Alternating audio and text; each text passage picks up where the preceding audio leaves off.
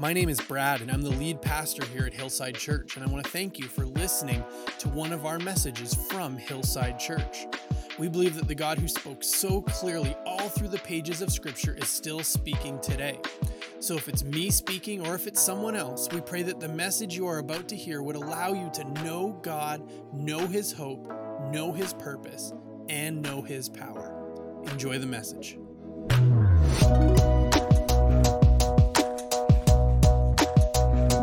You can turn in your Bibles to Luke chapter 4 this morning. That's where we're going to be looking. If you want to follow along with us in Scripture, Luke chapter 4. Last week we began looking at the idea of this idea of us being prodigals, us being a people that needs to come home, that needs to find our way back home. We began looking at this moment in the life of the prodigal son, this moment in the life of this this man in this story that Jesus tells. And there's this moment where he wakes up in the mud. He wakes up in the mud that his life has created, and he has this moment of clarity. Jesus will say, the words that Jesus will say is that he will come to his senses. He's made a mess of his life. He's made a mess of everything. But he has this moment where he comes to his senses and he decides to go back home. He decides to go back to dad, back to the life he knew. And it's a challenge for us in our lives that we need to be able to see in our lives the times, the places, the situations in our lives where we need to head back home. We need to look at this in the context of our lives now, and what does it mean for us to come back to our Father in our lives, in places, in times, in mindsets, or maybe in life altogether where we've walked away from Him. When we've left His purpose and direction for our lives and found ourselves in the mud of the pig pen. What does it look like for us to get up and go back home? And today what I want to do is we're only going to do this for one day or 1 week, really, just this week. But I want to focus on the mud. I want to focus on our mud. I want to focus on what it looks like in our lives to be covered in the mud of sin and in the mud of this world, and what maybe that looks like for you, and maybe for us to discover some areas in our life that we do really actually need to come back home to our Father.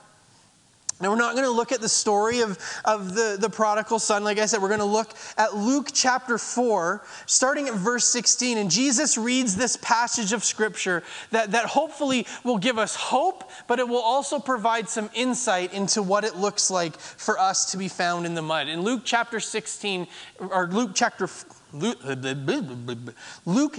4, verse 16, it says this. When he came, we already read that. He went to Nazareth, he being Jesus, where he had been brought up. And on the Sabbath day, he went to the synagogue, as was his custom. He stood up to read. And the scroll of the prophet Isaiah was handed to him. Unrolling it, he found the place where it is written, "The Spirit of the Lord is upon me, because he has anointed me to proclaim good news to the poor. He has sent me to proclaim freedom for the prisoners and recovery of sight to the blind, to set the oppressed free, to proclaim the year of the Lord's favor." Now, out of this, there are two main themes that I want for us to focus on as we try and understand what it can mean for us to be stuck in the mud. Two themes that I want to highlight for you. The first one comes from when Jesus says, "He has anointed me to proclaim the good news to the poor." Now, what we need to know, what you need to know, what we need to understand about this is that Jesus isn't speaking to just people who have no money. That when Jesus says, "I've come to give good news to the poor," that it's not just income level that he's talking about. The word that's used doesn't actually even imply income level at all. It means poor in spirit. It means spiritually poor. The good news is not just that poor people without any money, it's going to be okay. Jesus isn't just talking about money here. He's talking about people who are broken spirits, broken hearts, people who have been broken. And the second theme is from when Jesus says, he has sent me to proclaim freedom for the prisoners. Again, it's not just the people who are in jail. It's not that Jesus has just come to throw open the jails and let all the prisoners go free. That's not his mission. That's not simply why he came, was to take the people who are in jail, rightly or wrongly, and set them free. It's not that narrow. It's the understanding of people that are bound, people who are in bondage, people who are not free, not necessarily jail or not, but people who are not free in their lives. And these are the two themes that we're going to look at today. The mud that we find ourselves in, our brokenness and our bondage. See, sometimes we can have the same sense that the prodigal son had. He thought that once he got this money from his dad, once he got his inheritance, everything would be fine. That if I could just get my hands on this money, the rest of my life will be a cakewalk. It won't be a problem. And so he decided that's what I need to do. He's going to skip through life, skip through the rest of his life. It's going to be great. But his skipping through life led him to a pig pen.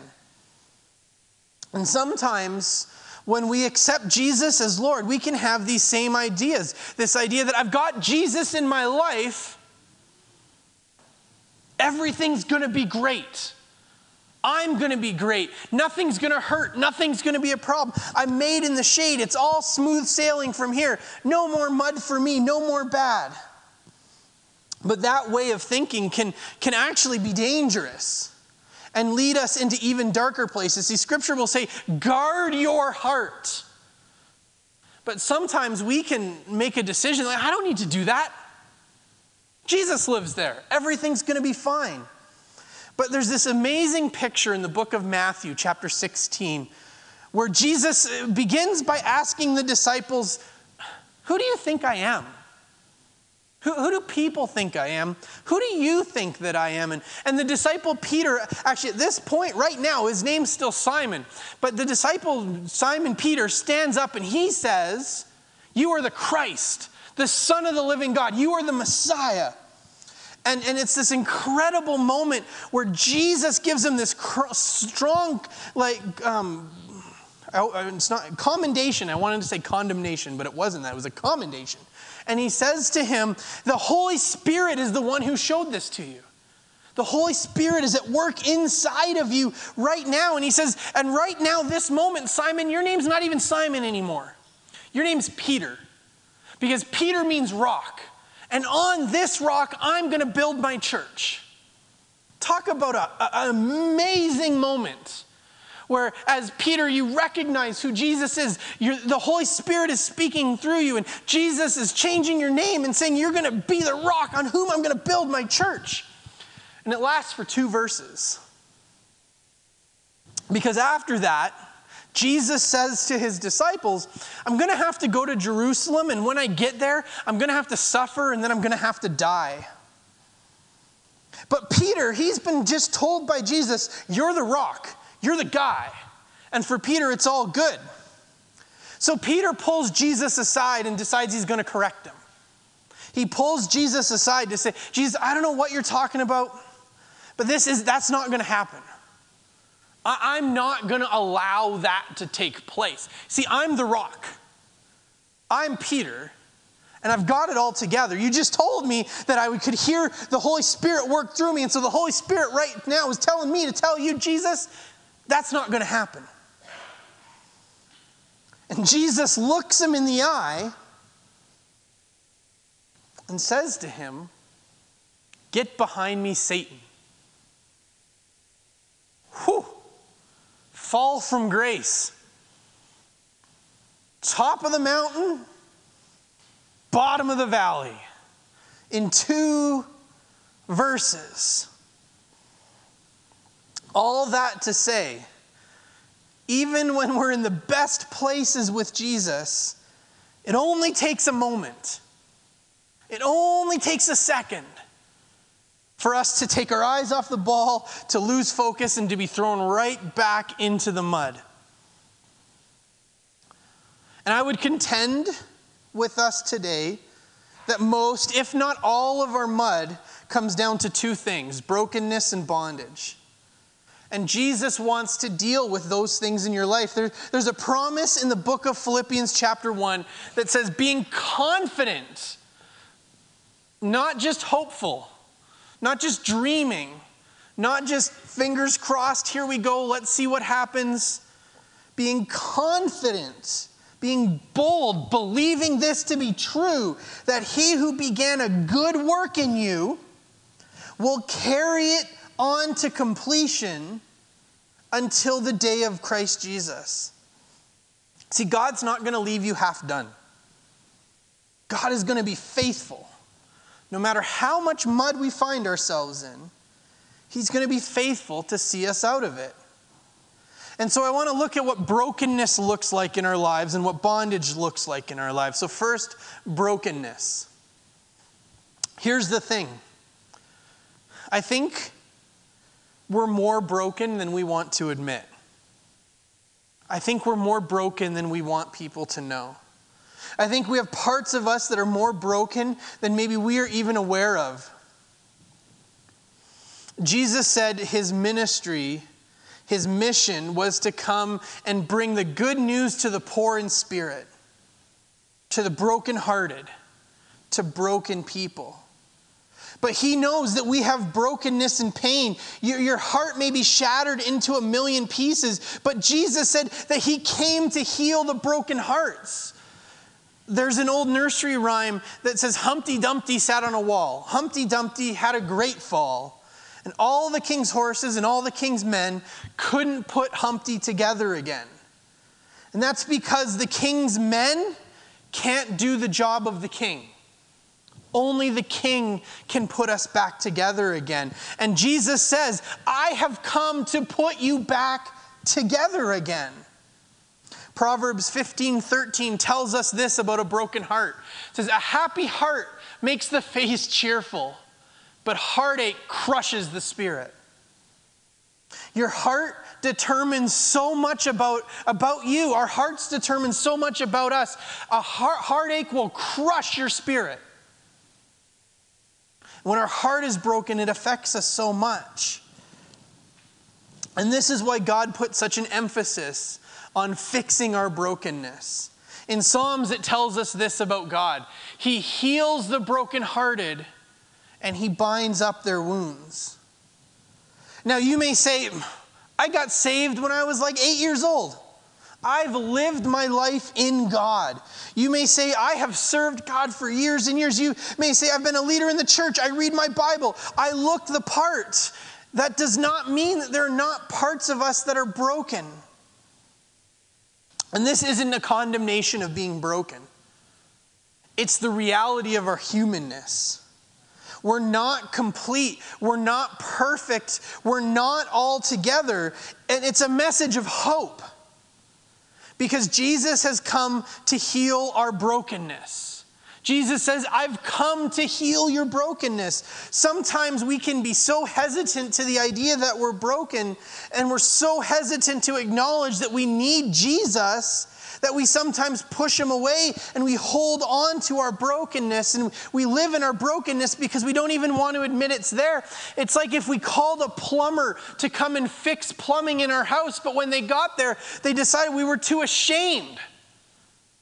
And the plumber comes and says, I'm here to fix your broken plumbing.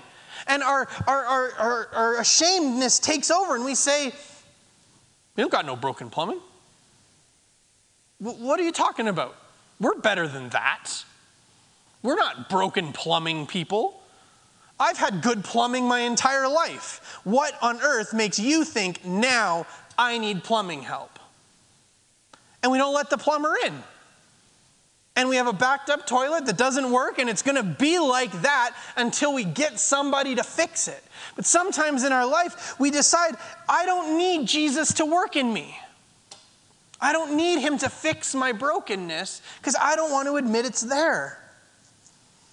There are people, there are things that promise to be able to heal your brokenness. There are purchases, there are trips, there are relationships, there are adventures that we have been promised that we thought this could heal my brokenness. But Nothing can put you back together other than the King. And God says you don't have to live in that brokenness. You don't have to live in that pain. God says through Jesus here, I sent my son specifically to heal broken hearts. And so it's not a weakness for us to say, okay, Jesus, I need you to heal my broken heart. Because Jesus said, well, good, that's why I'm here. The plumber's not caught off guard when we say we got a problem with our plumbing. They don't say, whoa, whoa, whoa. I'm not here to deal with a toilet that doesn't work. The plumbers come to deal with the issue. Jesus says, I've come to deal with this issue. All we got to do is let him in. You don't have to stay broken.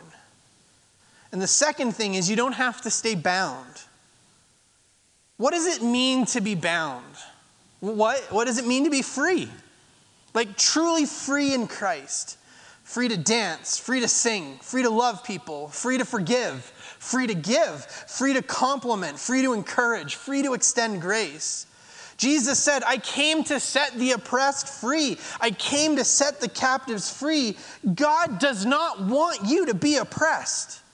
He doesn't want you to be held captive by anything. He doesn't want you to be locked up or held down by anything in your life that robs you of everything God has for you. Some of us have been bound by things our whole lives. Some of us have been bound since we were teenagers. Some of us have been exposed to things since before we were able to handle them. We've been bound to addictions. We've been bound to things, to attitudes, to ways of seeing the world, to thinking patterns. And God says, for your life, no more. Jesus came to heal your brokenness, and Jesus came to set you free. So what is bondage, or what can bondage look like in your life? What can it look like to be held captive by something? See, sometimes I think we can think we're not in bondage because we don't see it as dramatic as we think it should be with a word like bondage. We look at our lives and we say, I'm not bound by anything. Do you know that's a big sounding word? That's like a cataclysmic kind of word. That's a big word, bondage. My life isn't like that. If I was bound to something, I would know it. Nothing in my life is as serious as that. It's not bondage. And so what I want to do to close out our time together here is I just want to give you a few ideas of what bondage could look like. And maybe it will resonate with you directly, or maybe it'll take you down a road to find something. First, how about comfort blanket bondage? Each of our kids, as they grew up, had their most favorite blankets in the world. Owen's was a green blanket. He called it his green blankie. Heidi was her pink blanket that Yvonne made for her, and it meant the world to her, and it's gone everywhere with her. Theo's is his polka dotted blanket. It was their comfort blanket. They needed it to be comfortable. We learned this when Heidi lost her blanket in IKEA, and it was the longest week of our lives. Because she wouldn't sleep, she couldn't be happy, she couldn't deal with life without her blanket. And so we had to go back to IKEA because they couldn't find it. We searched through drawers in all the set up bedrooms, and we found it in a drawer in a bedroom that had been sitting there for a week. This thing, it's just for comfort. It's just to comfort me. It's just so I can relax. It's just so I can sleep. It's just so I can cope with life. It's just so I can handle my issues. It's just so that I can wake up in the morning. It's just comfort for me. It's not bad. It's not evil. But comfort blanket bondage is when we should be turning to God, but we turn to our comfort blanket. We need God to make us whole, but we would rather feel better from our comfort blanket. The next one, how about embarrassing bondage? Some of us have bondages that we're embarrassed and we don't want anyone to know about them. I sneak this. I don't want anybody to know I dabble in this. It's something, it's embarrassing for us. But its embarrassment becomes its reason for existing. It's embarrassing that I'm addicted to social media. It's embarrassing that I drink this much alcohol. It's embarrassing that I look at these things on the internet. It's embarrassing that I keep DMing that person like this. But it's even more embarrassing if I had to admit that these things were true. So I'm just going to try and hide it rather than allow God to deal with it, because I don't want to even admit its existence. It's embarrassing for me to say this is something in my life. I'm not talking to anybody about that. I don't want anyone to know because I'm embarrassed that I'm bound to this. And so our embarrassment actually keeps us bound because we don't want to talk to God about it. That's embarrassing. How about this? Number 3, how about irritating bondage? Some of us have bondage in our life that makes us angry. I'm so mad that I got back into that. I'm so ashamed that I'm still dealing with this. You cannot believe it, but you cannot stop. And it makes us mad because we should be better than this. We should be stronger than this. I should be able to not struggle like that. And it's irritating. And it makes us mad because we should be able to stop this thing. We should be able to beat this thing. I should be able to be free of this. And it makes us mad. It makes us a mad person, and we get mad at everybody else because we're mad at ourselves and we're mad at our bondage. But we don't come to God for help because I don't need help. I'm bigger. I'm stronger. I'm able to do this on my own. And our stubbornness, our self-reliance keeps us bound because we're so mad at this thing that we want to beat it. But in our desire to beat it, we make the choice to lose. Because it's the power of Jesus that sets us free. Scripture will say, whom the Son sets free, not he who is able to free himself. Whom the Son sets free is free indeed. Number 4, can't get rid of them bondage. Sometimes the bondage in our life looks like people. Can't get rid of them. I don't have the power to stop letting this person have influence in my life. I've tried to separate myself. See, some of us today might need to delete a contact in your phone that's messing with your freedom. It represents a past you. It represents a hurt you. It represents an addicted you. It represents an unfaithful you. It's someone that is symbolic of something in your life that's holding you back, and by holding on to them, you're holding on to your bondage. It's somebody that represents something that happened. Something that was at work in your life, something negative, but we hold on to it because we're just not quite sure we're able or we're ready to move on. Number 5, it's not that we can't get rid of them, it's that we don't want to get rid of them people bondage. Don't want to get rid of them bondage. These are people in your life that will support you no matter what. Now that sounds good. I want people in my life that will support me no matter what. But these are people that no matter what foolish thing you say or do, they look at you and say, you know, you're right. No matter how wrong we may be, they're right there with you telling you you're right. And instead of helping us grow and change and become better people, become better followers of Christ, we end up staying in our bondage and brokenness because these people tell us it's not there. It's not you, it's them. You're right, they're wrong. You don't need to change, you're great. Your negativity, it's right. Your anger is right. Your judgmentalism on them, it's right. And God is coming to us and saying, hey, we need to talk. We need to talk about some things that are going on in your life. But our don't want to get rid of them people are saying, you don't need to talk to God about that. You're right. Your attitude is right. God doesn't need to change that. You probably got that from God. You're right. We like having them around because it sure makes us feel good. But they stop us, or they make us feel like we don't need anything, that we're good. But it can stop us from seeing the fact that we're actually in bondage. Last one. How about dysfunctional bondage? Some of us just grew up in so much dysfunction, a dysfunctional home, dysfunctional parents, that you feel like you maybe don't know how to function correctly. And it's a bondage because that's the way you are. That's the way you act. That's the way you react. That's the way you treat people. That's the way you talk to people. That's the way you handle conflict.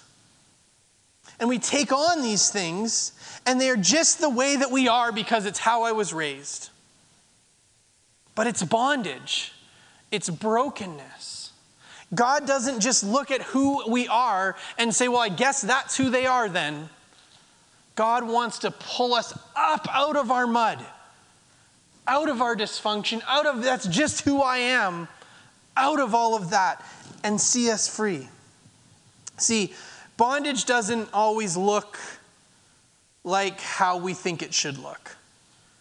It's just a comfort blanket. That's all it is. It's not bondage. It's just comforting.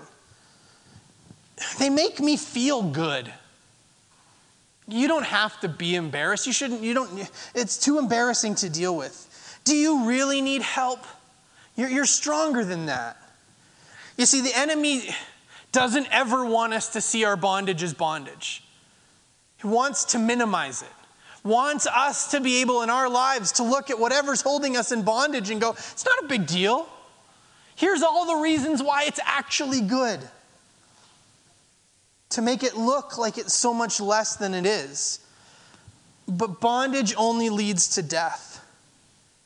Even the bondage that the enemy works to minimize in our lives, it can destroy you. Destroy your family, destroy your marriage, destroy you. And the more broken you remain, the more bound you will become. Now, some of us may be thinking, and some of you may have a voice inside of you right now that's saying to you, come on, it's not that bad. It's not that big of a deal. It's just a comfort blanket. It's just them. It's just my friends. It's not that bad. But Ephesians 4:27 tells us, do not give the devil a foothold.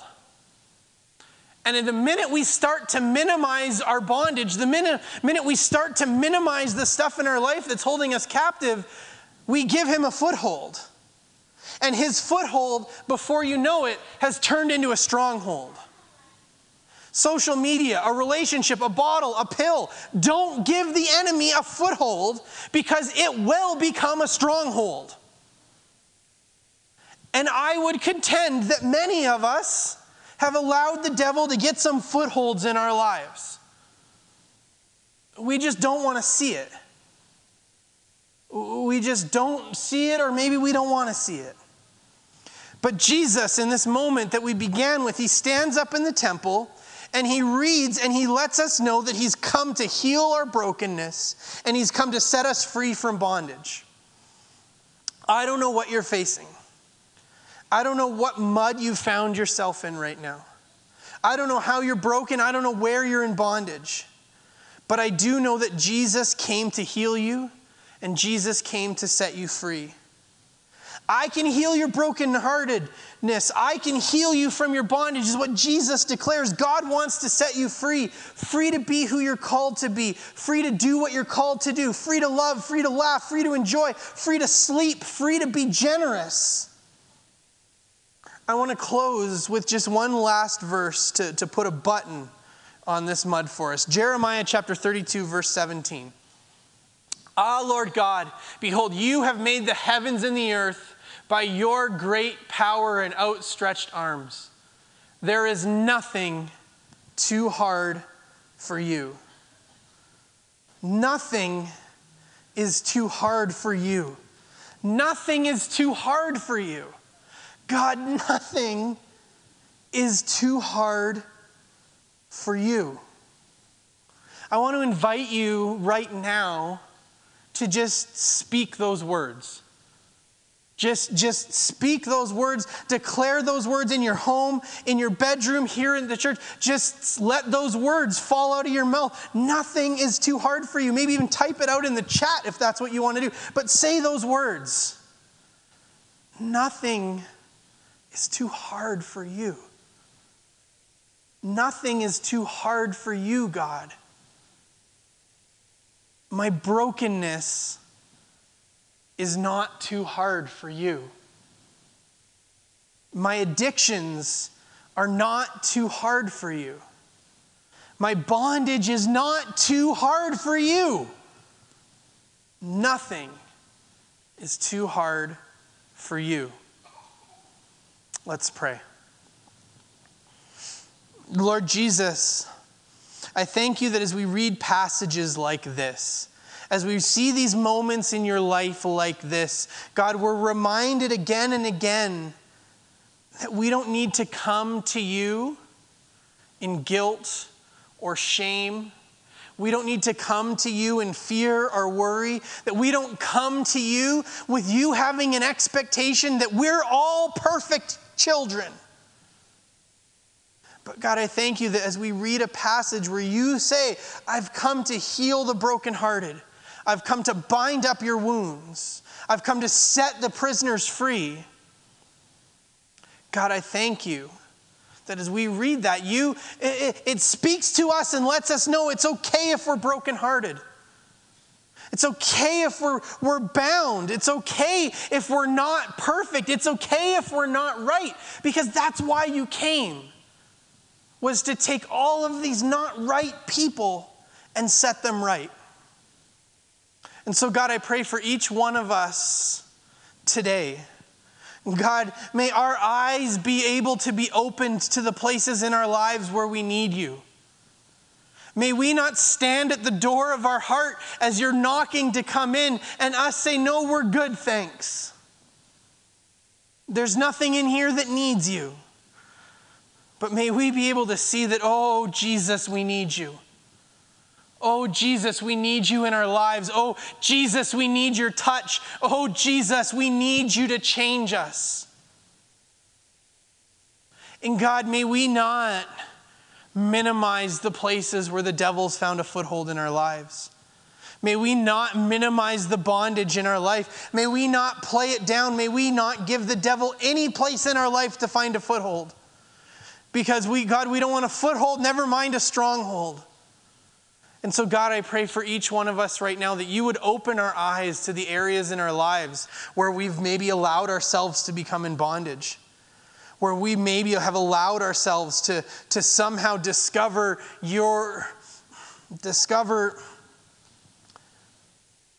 compromise, where we've allowed ourselves to somehow discover a place where we're not connecting the way that we should. And God, my prayer for each one of us right now is not that we would feel ashamed, not that we would somehow feel distant, not that we would somehow feel embarrassed or irritated or whatever it might be, and that we would push back against coming to you.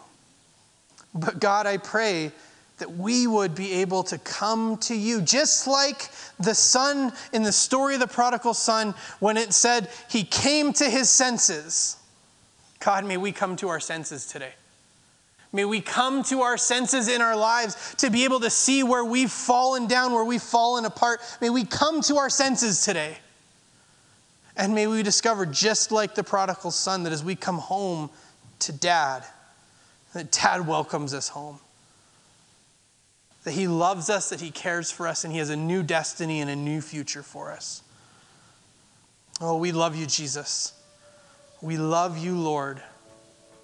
And we just pray now, today, may you be at work in us and through us. We love you so much.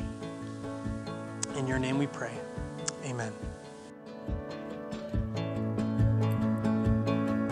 Thanks for listening to this message from Hillside Church. I pray that you were blessed by what God had to say in this message. If you would like to connect further with Hillside Church, there are a couple places you can go. hillsideairdrie.ca is our website, and you can find us on Facebook, Instagram, and Twitter at Hillside Airdrie. You can also look us up on YouTube and find all of our messages on Apple Podcasts. If you would like to connect to the pastoral team at Hillside, you can do that through our website, hillsideairdrie.ca, and click on About Us in the main menu, and then click on Our Pastors.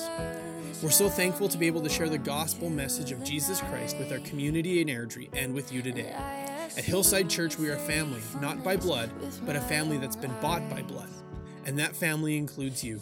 As family we go. To me, I am safe to hope. I will dare to believe when the way is long and slow, and I am full of doubt, but you are kind and close. I will trust. The detour is the road.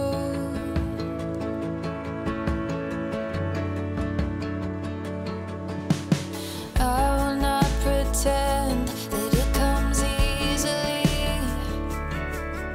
to follow when I'm sure I know what's best for me. I've got lots of questions, but I know the truth, that I have never lived a day apart from you.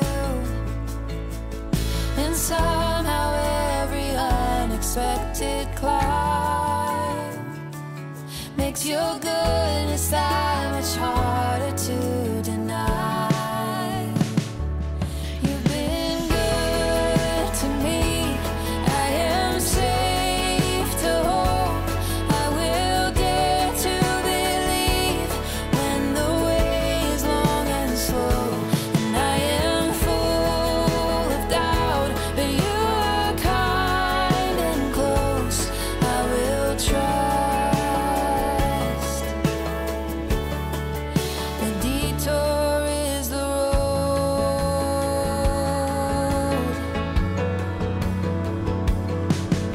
This time will not be wasted. All the sorrow I have tasted, you've seen hope across the valley of my tears. Sometimes love looks like delay, but you walk me through the wait, and I am learning laughter even here.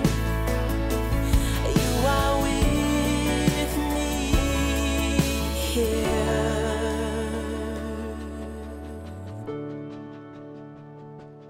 You've been good to me.